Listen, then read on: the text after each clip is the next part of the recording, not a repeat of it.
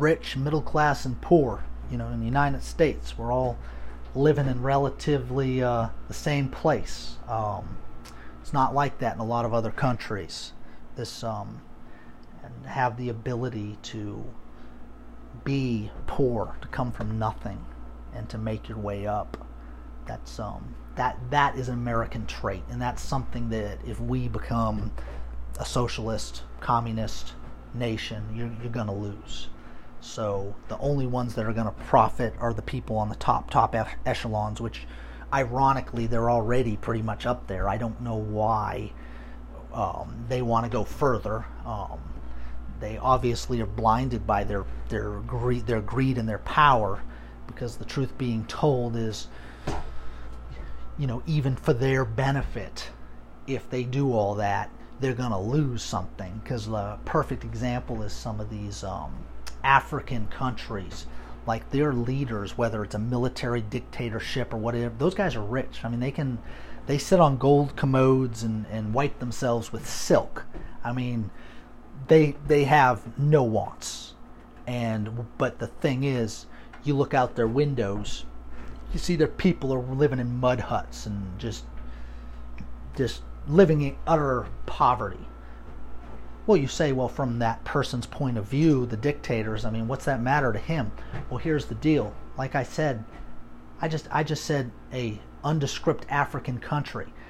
I don't even know who I'm talking about. I'm sure I could get on the internet and find a name or whatever, but the thing is, do you understand what I'm saying? We're the greatest country in the world. Everybody knows who our president is. Everyone knows who our people are. Great things come out of this country. That African country I'm talking about, they might get some diamonds and some lumber and maybe some cattle.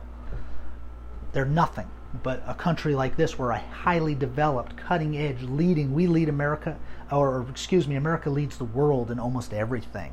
And, so in essence, they're sacrificing that. I mean, because they want that little extra bit of power, and they feel that they know how things work better.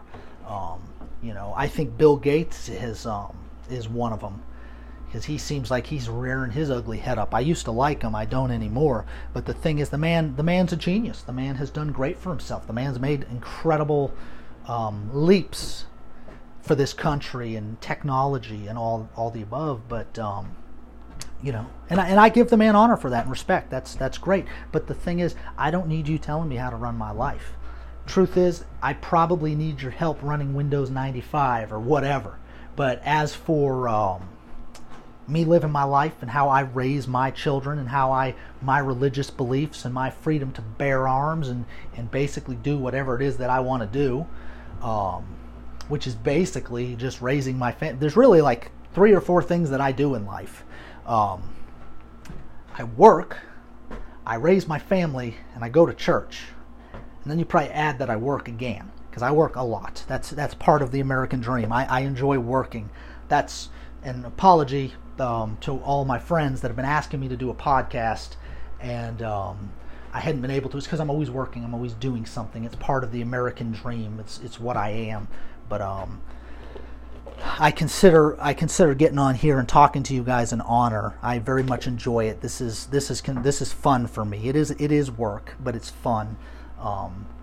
If it was really hard work that paid, I'd probably be doing it every day. But I don't really get paid to do this. The amount that they pay me for my podcast is quite small. But I'm not doing this for money. I'm doing it for my passion for this country, and hoping that I can encourage people to stand up for what is right in this country, and hopefully preserve it for us and our children. But if we fail, you know what? We tried. And the thing is, I hope that in the end, whether this happens, if we're able to take back our country or not, I hope that in the history books is kind to us. I hope that it mentions, like there was a movement of men and women that loved their country, and they loved their God, and they felt that they were under attack, all their freedoms, and they were willing to put themselves on the line to fight for this thing that we call freedom and liberty. like I said, whether it ends good or not is yet to be seen. But I do feel that if the sleeping giant of patriots wake up, I think that we can give our liberal Democrat socialists a run for their money, and I think we can push them back. I think that we can take back our White House for another 4 years and hopefully smash these punks back another 8 years after that.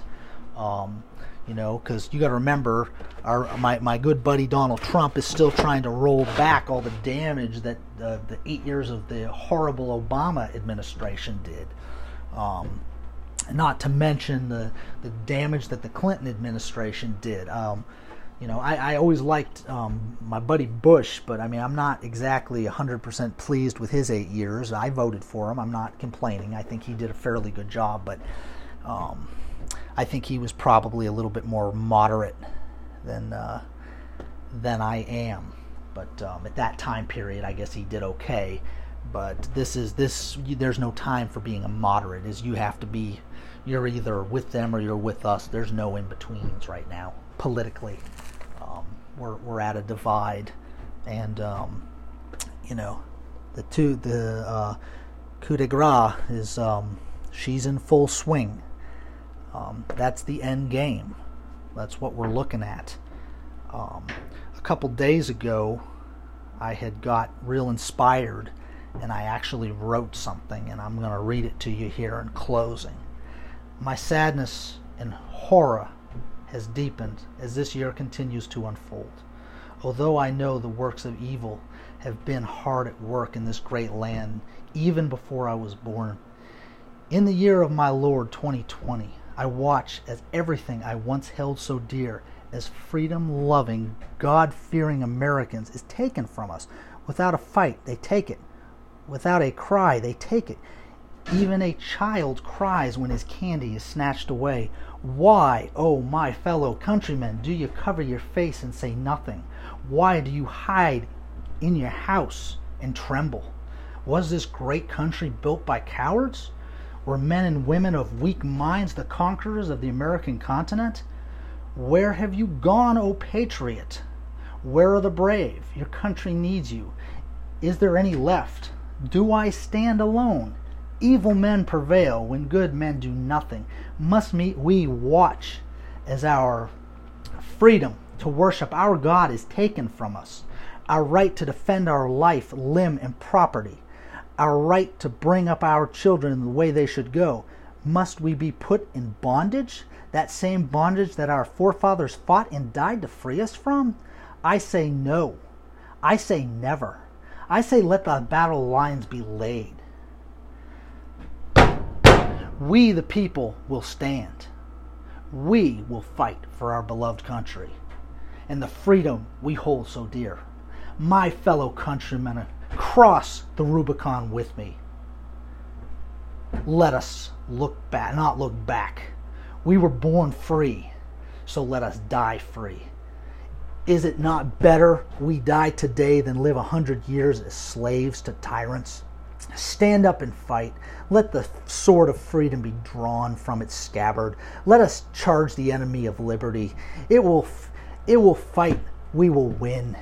If we stand, we will conquer our enemy, for they are cowards and deceivers. For the spirit of America that I once knew is a conquering courage mixed with innovation, endurance, and the industry to prevail against overwhelming odds.